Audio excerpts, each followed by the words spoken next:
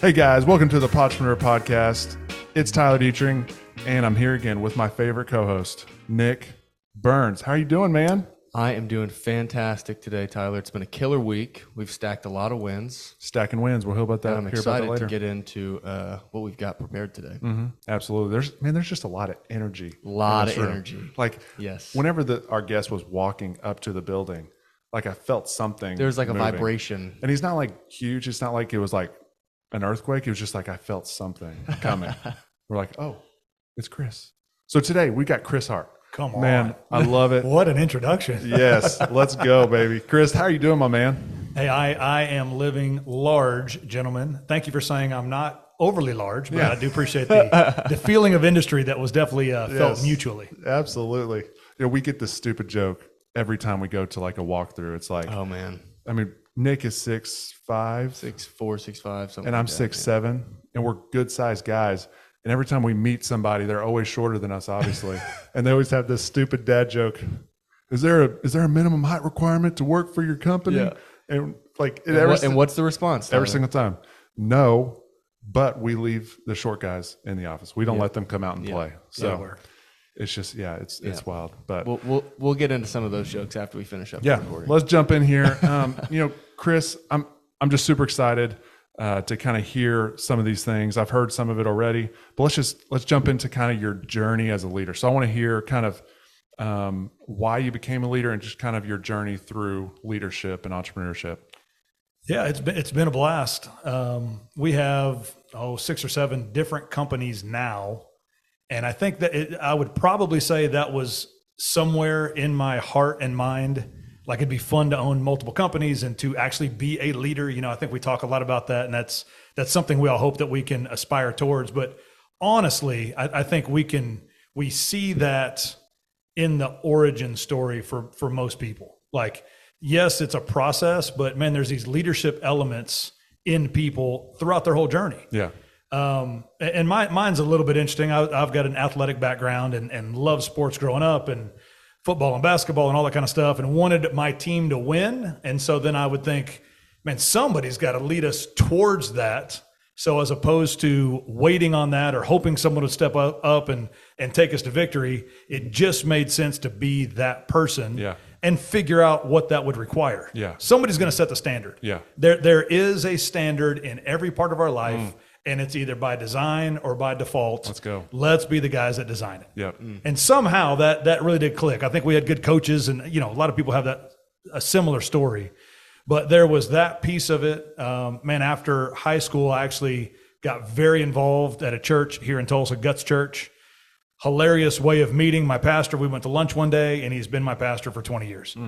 And he opened a lot of doors. And just said, man, what do you want to do? And here's an interesting leadership quote from him. He said, you can't make a mess that I can't clean up. And as a 20-year-old, I'm like, well, I'm sure we could put that to the test. There's some things we've had some ideas that could be hard to clean up. But it was interesting, maybe not growing up with the right moral compass and then kind of getting that on track. But at the same time, having a leader that said, let's take some risks. Yeah. With what I didn't realize at the time is he had a series of boundaries, but he didn't make it feel constrictive on us just to let it rip and go try some crazy stuff. Yeah. So had a blast, built some college ministry, did some youth ministry, started an internship, kind of a leadership school, planted some campuses. And then honestly, started doing some stuff international. And had a real fun run with that for about 5 years. Worked in primarily hostile countries, Iraq, Iran, Myanmar, China. Wow. Really neat kind of global perspective that changed so much of I live in the middle of America and have had a pretty normal, easy life. Yeah. It was great to see what other people actually have to work so hard for, and what's it look like to actually thrive in communism? What's it look like when you're surrounded by poverty and actually to step up, So that's been helpful. And honestly, I had a guy that was in my youth group call me one day. I was in Cuba, and he said, hey, I need a performance coach. And I said, hey, buddy, I will help you however I can. I just really don't know what that is. Yeah. And he goes, I need you to hold me accountable to the stuff I know I need to be doing. Wow. I said, great, I'd be happy to do it. And he goes, I need to pay you for it. because then I'll have skin in the game and I will do what you asked me to do. So that's kind of where the coaching piece started. That was 5 or 6 years ago. We launched the Brave Group as a result of that. The cool part of that story is, to his credit, I simply held him accountable to what he knew he needed to be doing. For sure. And in 3 months, he doubled his book of business. That's great. Which led to another guy, Yeah. and it's been a very organic growth. Yeah. And we've added coaches and systems and the whole thing now. Yeah. But it started there. But I do think it's interesting to see what led to that. Yeah. Because it was always a goal of let's help people be their best. Yeah. What's interesting is, you made the comment, I've had a lot of great leaders or coaches or whatever. There's a lot of guys who have great leaders and great coaches, over them, but that doesn't make them a great leader. Yeah. Because there's thousands and thousands of guys who have been under the same leadership or coaching that you have, but they haven't done what you have. Right. Does that make sense? Absolutely. And so, and then the next part you were saying, whenever you're in ministry, you were starting a lot of things, right? And it's almost like you were starting these like mini businesses, because you really have to kind of start from zero. You have to assemble a team. You have to figure out who's going to be the leaders. You have to figure out content. I'm sure you had people there with you, but did you recognize it as that was kind of the start of your leadership or your kind of entrepreneurial spirit? Man, that's a great question. Oh, thanks. And so that's why I have a podcast. But Yeah. maybe I'd give it 50-50. Yeah. Part of it was, this has been something we've been given, so Yeah. we want to steward it well. Yeah. But then it just makes sense. Yeah. It's like, wait, what we're going to need to achieve anything Yeah. is a team. Yeah. And I'm telling you, I will die on that hill. Yeah, for sure. That's it. There are, Yeah. and maybe to your point, there's so many talented people in the world Yeah. that maybe underachieve because they don't recognize the power of getting the right people around Absolutely. and with them to actually Absolutely. go and accomplish it. Absolutely. Now it's a blast. Yeah. And you're utilizing the synergy Yeah. of all that energy from Yeah. all the different people. Yeah. You ever heard the deal on the Belgian horses? No. The quick version of it is, one can pull 4,000 pounds. So you would think two can pull 8, but it actually triples. That's awesome. It Yeah, I goes love from that. 4 to 12. Here's love what's it. crazy. It goes up again if they get trained together. Absolutely. So now it's nuts. It's Yeah. it's a multiple X on what two horses can pull Yeah. because they're pulling together Yeah. and they've been trained together. Yeah. Well, that's what a team is. That's Yeah. what you're doing here at Yeah. your office. That's what we want to do in all our companies. For sure. Man, let's get these guys working. Get this Yeah. synergy is exponential. Yeah, I think that's interesting. And it's kind of like my background. I started a lot of small things early on when I was an employee elsewhere, and I didn't realize I was kind of being prepped for Right. what I'm doing now. And then I jump out and it's like, this is what I want to do. Like, delegation is so, and I'm sure you've realized that delegation is so important. What would you say your superpower as a leader is? What do you think is the thing that really sets you apart from someone else? Oh, I think maybe the ability to infuse confidence into other people. Yeah. I'm pretty confident. I'm excited about where we're headed. God's a big part of that for me. Yeah, right. absolutely. I recognize that. But then I love to see somebody and say, man, I'll tell you, there's more in you than you Yeah. probably give yourself credit for. Yeah. And start kind of feeding that. And it's one thing to be a lion. It's another thing to help another person see themselves like a lion. Absolutely. Well, now we can go kill. Absolutely. That's what I want to do every day. Let's wake up and let's go disrupt an industry. Let's go shake things up. Let's go help people be their best. Absolutely. But that's going to require a team, but it's going to require a team that's thinking similarly. So what we have to do is infuse confidence in them so that they can actually level up to what they're capable of. Yeah. And speaking on that, what's your kind of strategy in hiring? Like, what are you looking for? Are you looking talent? Are you looking value-based? What is it that you're looking for? Man, I'm a character first. Yeah. Always. And that sounds like an easy answer, but any of you guys listening that have hired someone without character, it's like, oh shoot, okay, character first, just because it disrupts everything. Yeah, absolutely. So character's huge, and then I'm telling you, it will always come down to effort. That book, Grit by Angela Duckworth, she's got a pretty cool formula in there, and it's always talent plus effort equals skill, but then skill plus effort equals achievement. Skill plus everything. So effort counts twice. Yeah. And the trick is, if we overvalue talent, oftentimes we have unmet expectations. Absolutely. Well, we see that in sports all the time. All the time. Freak athletes, but no work ethic. So they peter out and can't actually compete at the level that they probably should be able to. Yeah. And then you've got these underachieving guys, these slot receivers that don't look like they should play in the NFL. And it's like, there's no way you're a professional athlete. And it's like, no, that sucker runs the best route and will never give up and can catch anything. Well, shoot, he'll have a spot on a roster. Yeah. Yeah. Going back to when you started, we asked this question to a lot of people.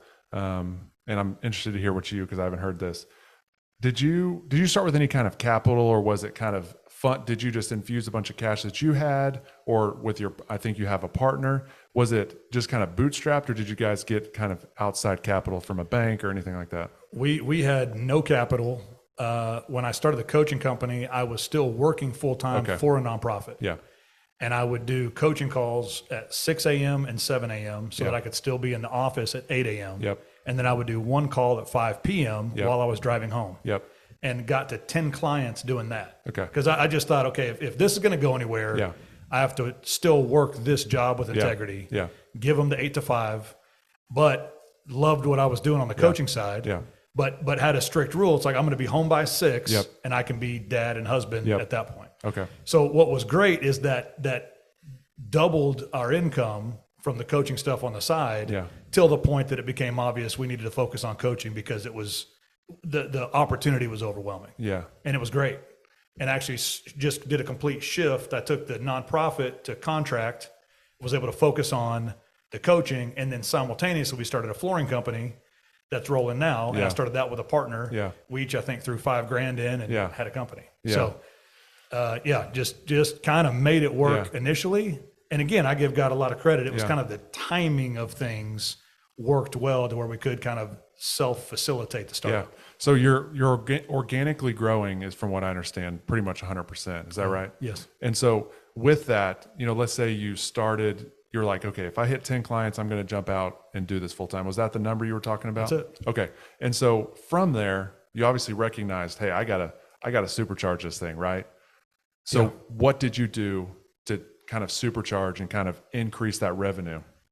I let my current clients know that I was going all in. Okay. And the great thing was and this goes for anybody, when you're doing a good job at something, people want to champion, the right people want to champion it. For sure. There's always going to be haters. Yep. People without vision are always going to question your vision. Absolutely. So just know that. But man, some of these guys were just really high level guys, and they had seen growth in what we were doing. And I said, hey, I'm just throwing this out there. I'm going full time on this thing. Absolutely. And literally to the man, every guy sent me 3, 4, 5. Beautiful. Like we'd hang up and I'd have a text message. Hey, you got to meet this guy. He needs to be your coach. Yep. It was shocking, the response. But again, I think stewardship leads to increase. Yeah. We had stewarded that pretty well. And now all of a sudden the opportunity presented itself. I was at 20 clients 2 weeks into going full time, which was my capacity number. Beautiful. And then 2020 hit and I was like, well, I hope this whole thing doesn't blow up. But man, my wife and I got an agreement. We quadrupled both businesses in 2020. Awesome. I love that. Chris, we've talked a lot in this conversation so far about what we would call kind of the phase 2 part of the day, right? The business hours, what you do for to earn your dollars, right? You've also talked about areas outside of that. So I'd ask you, you're a natural leader, and you kind of mentioned that early on, that you saw that opportunity, that you needed a leader to lead the team. What are some things that somebody that maybe isn't a natural leader or is a natural leader in developing that they can do outside of those money-making hours to develop as a leader and to allow themselves to operate at a high level in phase 2? Now that's a good question right there. Come Nick. on. That boy, Nick. Wow. The first 2 things I would think of is what's your intake? Like, devour books. Yes. It's crazy how much available information is there. Like, if you type in leadership, you can get 1 million podcasts and sound pretty legit when you talk about it. So that's one thing, is just getting it in you. Yeah. And then the second thing is, man, who are you with? You will be the summation of the men around you, the women around you. That's it. So one big thing that's been maybe the funnest thing we've done lately is there's a group of about 20 of us that get together every single day, Monday to Friday at 5 a.m. And it's based around fun and activity. So Monday, Friday, we do big boy workouts, and it's a blast. Tuesday, Thursday, we play ultimate Frisbee with glow-in-the-dark discs because it's still dark outside. and it's a blast. Yeah. And we are competing and yelling and shouting. At 6 a.m., somebody yells, next point wins, and it's like I love it. our hair's on fire, and everybody starts fighting, and it's that's all that matters that day is I got to, Yeah. And then on Wednesday, we started doing jujitsu.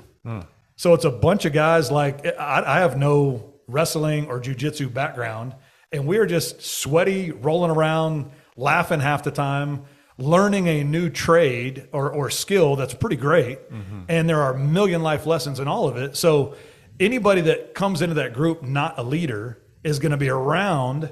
It's a big group of entrepreneurs is what it really is, that are willing to get up early because that's the only time that really works because we still want to protect our family time in the evening. Yep. But being in and around that group might be the most valuable thing I personally do. And man, young guys are welcome to be a part of it. Just be consistent. Some 25-year-old shows up and says, hey, you are welcome here. Compete. Yeah. There's a good word at the end of every day, and we're going to send you off and say, go kick some tail because that's what we do. And then there's natural, man, those guys. So, man, I'm going on a trip. I'm taking those guys. Man, we're having people over to barbecue. I'm inviting those guys. That's our tribe. And it's a scale of 20-year-olds to 45-year-olds, but they all want more out of life, so they're willing to get up and get it. Yeah. Yeah. Going back to kind of what you were saying earlier about consuming the right input. I find myself having to fight the algorithm, right? Like whenever I jump on the internet, you get ads trying to push you towards a certain thing that is not what we should be consuming, right? Like, have you ever recognized this? And what are you doing? Like, what are you coaching guys to do on this topic? Man, we'll do a lot of seasons where I'll just say, hey, let's just go ahead and kill social media for a little while. Absolutely. And that's great. And I know a lot of people have and are doing that, but it is amazing what happens with that. Yeah. I'm shocked because, not to be crude, but usually you sit down in the bathroom and you're going to scroll. Yeah. And all of a sudden, if I don't have social media as an option, I'm reading a leadership book or the Bible. Absolutely. And I'm like, how did we go? That was a quick shift. Like I'm this super Christian now. And all I did was turn off social media. I'm reading the Bible at 2 in the afternoon, So, but it's funny how quickly that shifts. If I eliminate one thing, man, in our life, we're always adding, we're always editing. What are you editing to actually get the additives that you want to get the product that you want? Man, we cut out the stuff that's the biggest distraction. So I hate to go here too, but distractions kill authority. Yeah. Because what we focus on gets our authority. If I focus on my kids, I get to walk in the authority that I should as a father. I believe that. When I'm focused on my companies, they're going to grow. Yeah. I'm walking in authority to lead and develop those companies. So what I have to be good at, what we all have to be great at, is eliminating the distractions because it's killing our focus, which is affecting our authority. Absolutely. What do you do? We're talking about distractions. What do you do to identify those distractions? How do you determine what is an actual distraction? Yeah. So we do a deal, and I try to live by this, but we kind of look at the 6 F's of our life. This is one way to identify what needs to be priority. Okay. So you go faith, family, fun, fitness, finances, friends. And those areas need to be aligned right so that we can be refreshed and fulfilled. And notice your job isn't necessarily in that list of 6 F's. Yeah. Okay. So your work is important. That's what we call phase 2, right? That's what you're doing to make money, 8 to 5 or whenever you work. But I think if you look at those areas of the 6 F's and really recognize what's happening in each of those areas, and are you winning in those areas? Anything outside of that probably is a distraction. Absolutely. Social media is not in those F's. And I'm not just like out on social media. There are a lot of hilarious things that I like to share with friends on social media. Okay. So I will do that about 10 o'clock tonight. I'll find funny stuff. We'll send it back and forth. I'll give it 20 minutes. It'll be great. But I'm not a hater on it, but it can be a distraction. And it's an example of that, right? So if it's not in those F's, or it's not profiting or heading the direction we want it to go in one of the companies, man, let's just call it what it is. It's distracting me from my purpose. Absolutely. Did you ever hear Elon Musk? He said, they said, man, I heard you sold your houses. Like you downsized. And he goes, yeah, I was spending all this time like organizing rooms in all my homes. So I sold them because I'm trying to get mankind to Mars. I'm pretty sure he's renting right now. Yeah. Because he wants to take humankind to another planet. Yeah. Well, he just recognized like, this is my purpose. Yeah. So I've got to kill distraction. Yeah. Speaking of Elon Musk, let's jump on that really quick. So way back in the day, like early 2000s, I was watching a documentary about him and I've read a book about him. And early on, his vision was Mars. Yeah. I'm going to Mars. I'm taking humanity to Mars. 20 years later, he's got the same thing. That's it. I'm going to Mars.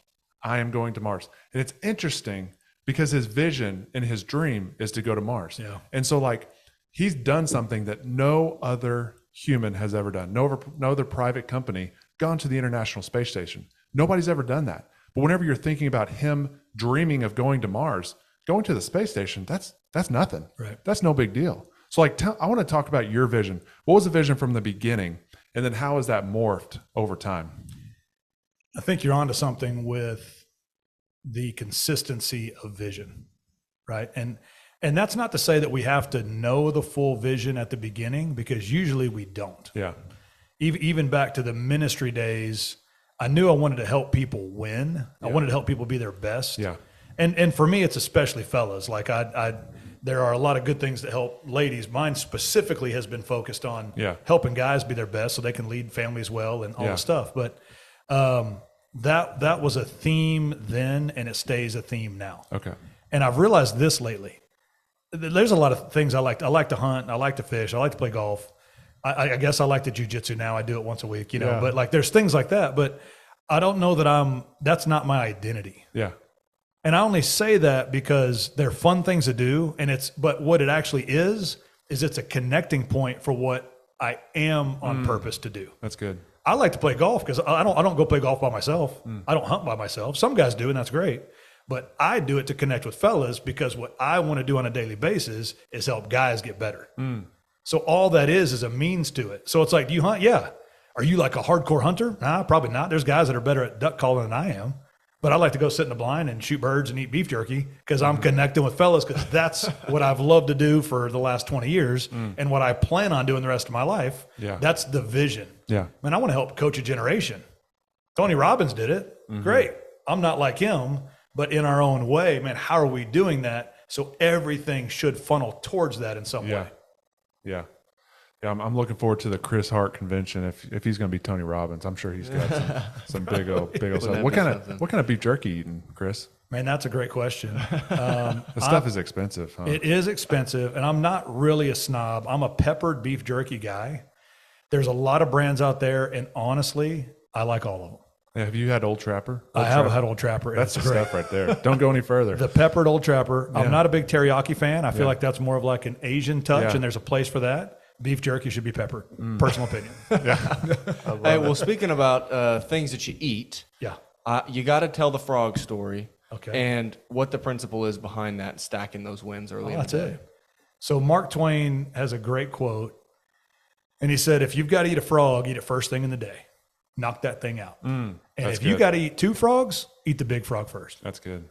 And so it's a great visual. I love that. But I associate it a lot of times with stacking your wins in the morning. And honestly, I think that's where a lot of people miss it, because it's like, well, I just don't have time.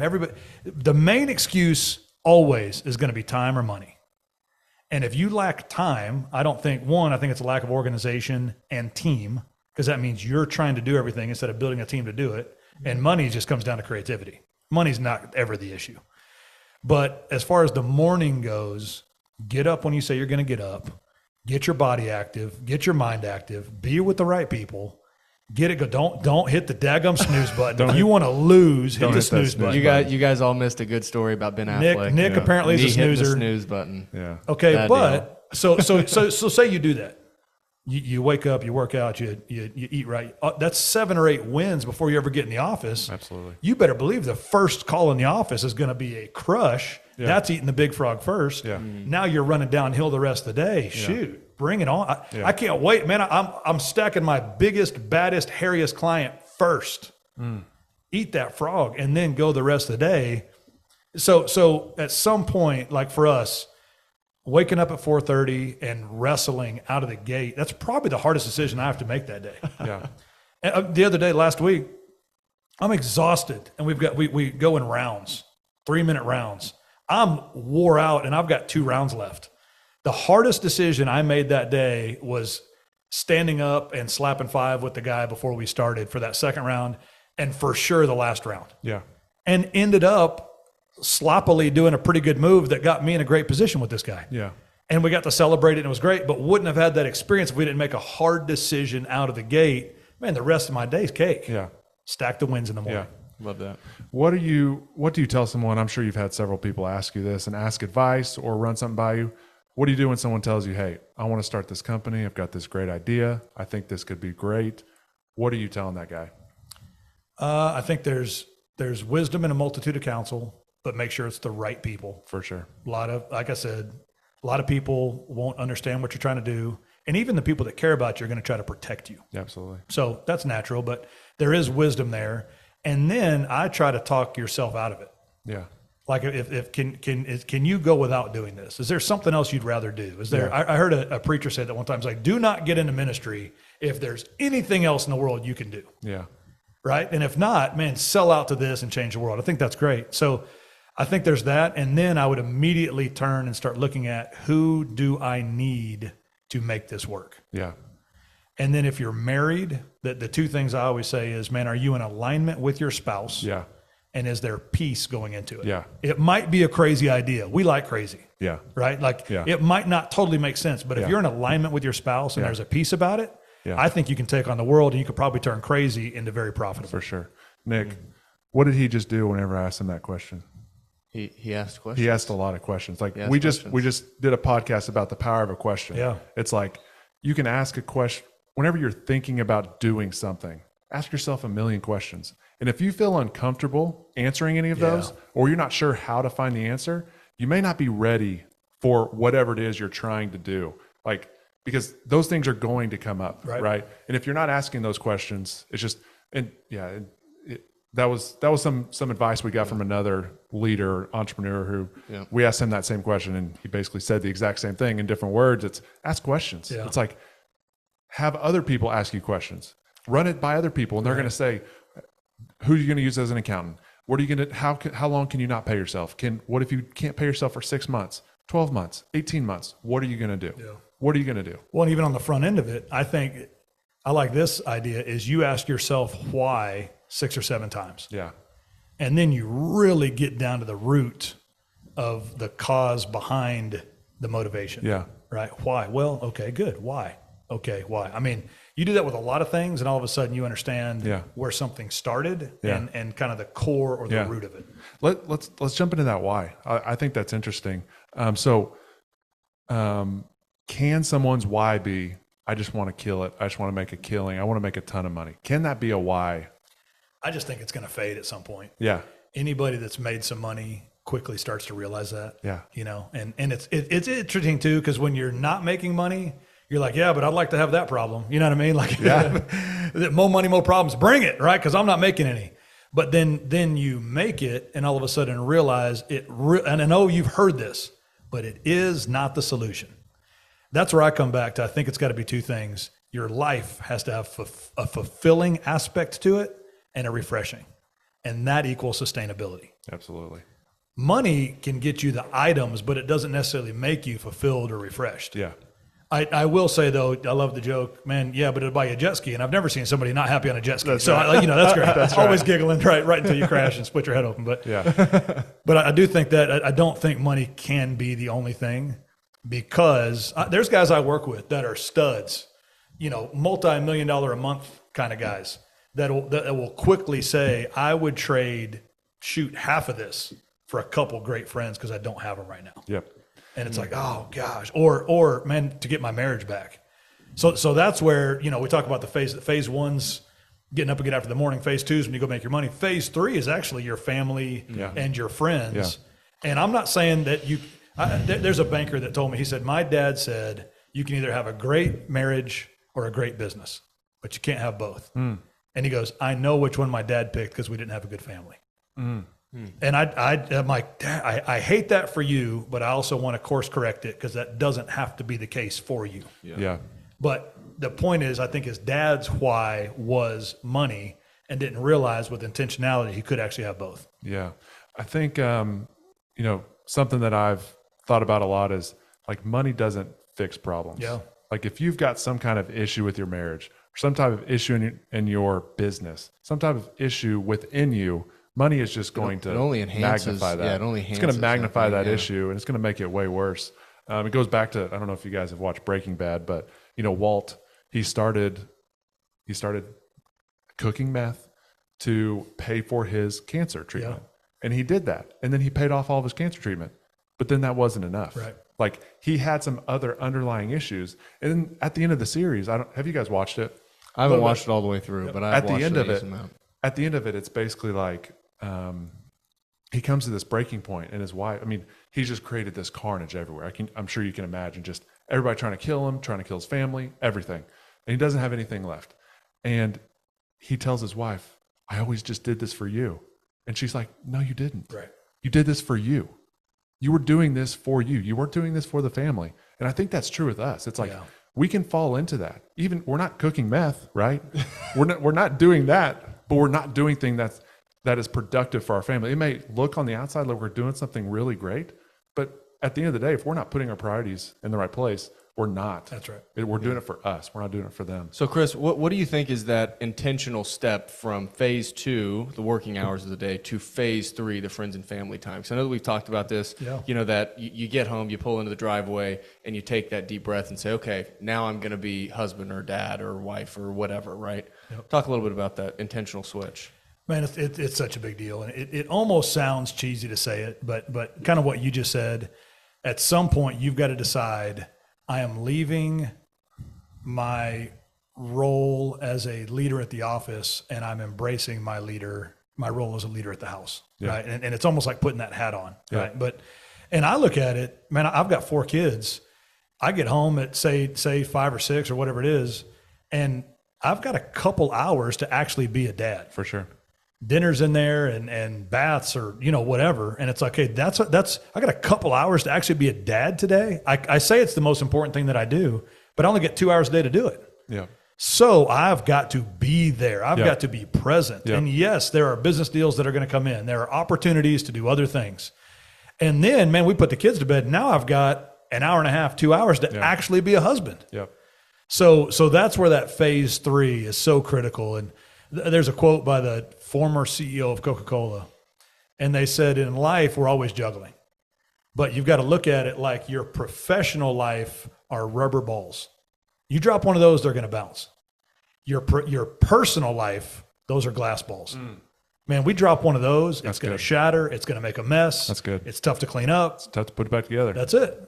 So I've got an 11-year-old daughter that needs my attention right now. She needs it. Man, I need her talking because there's some hairy-legged boys that want to have a little conversation. I'm like, hey, I don't want to have to kill you guys, so I just need my daughter to, So you better believe, as great as an opportunity presents itself at 7:00 at night, that is her time. Absolutely.